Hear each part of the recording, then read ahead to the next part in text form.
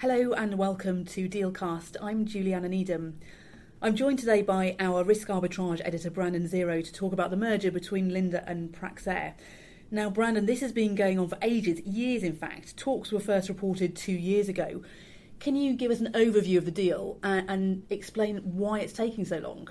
Yeah, so this would be a substantial transaction amongst two of the world's largest industrial gas makers who supply gases for industries as mundane as semiconductors to more higher-end industrial chemical applications. The merger has been going, as you mentioned, since the earliest reported in August 2016, but was failed at the time based on contemporaneous reporting in 2016 because of political issues around which domicile and headquarter location would be chosen. It is a transatlantic deal with Linde being based in Germany and Praxair being based in Danbury, Connecticut.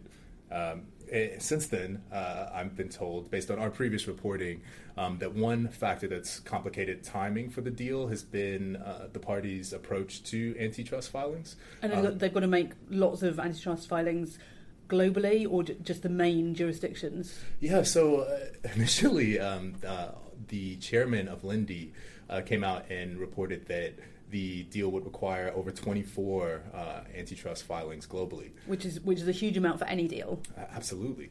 The main regulators, of course, were expected to be the most contentious, and the parties had something of a gambit in their competition strategy because unlike in other complex mergers like AB InBev, where the parties might have gone in with an upfront remedy package ready to be delivered to regulators on day one, the parties instead took a bit of a more risky approach in deciding to negotiate actively with regulators in the U.S., apparently also in China and with the EC in real time. And the result has been a merger that is now knocking on its 24 October long stop date. And we're waiting on the Chinese regulator, SAMR.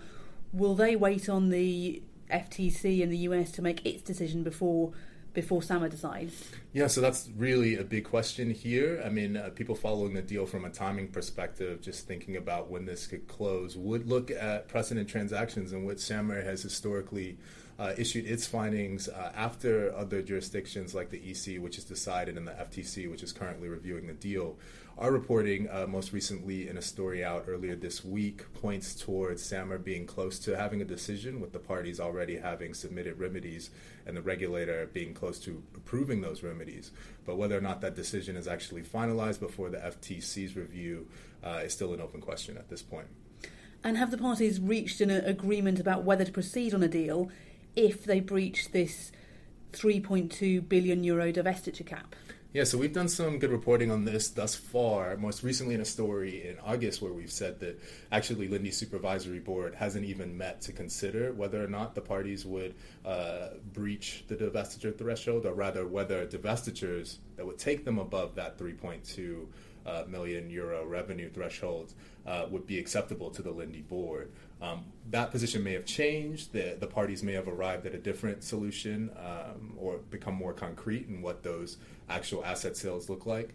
So as of now, we are still chasing that. And are you able to say what's in the FTC package and when that divest package will be submitted or cleared?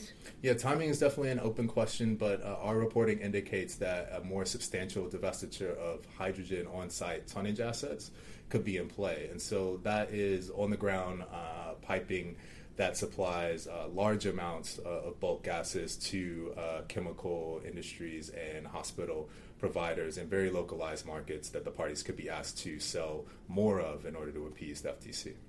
And you mentioned the 24th of October long stop date or kind of end of deal date by which the parties set, presumably when they started talking initially.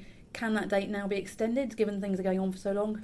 Well, here's the interesting part. When we talk to sources about how close this transaction is getting to the deadline, the indications that we get for timing are that even if today the parties submitted remedies to the FTC that they were to agree on, the deal would take 6 to 8 weeks to close, which if you look at a calendar optimistically takes you to the long stop date.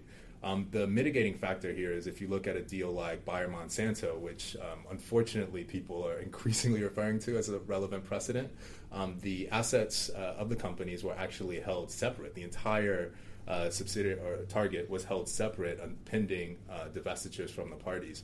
So that's the question in a lot of legal practitioners' minds as to whether or not this deal could still proceed pending those asset sales.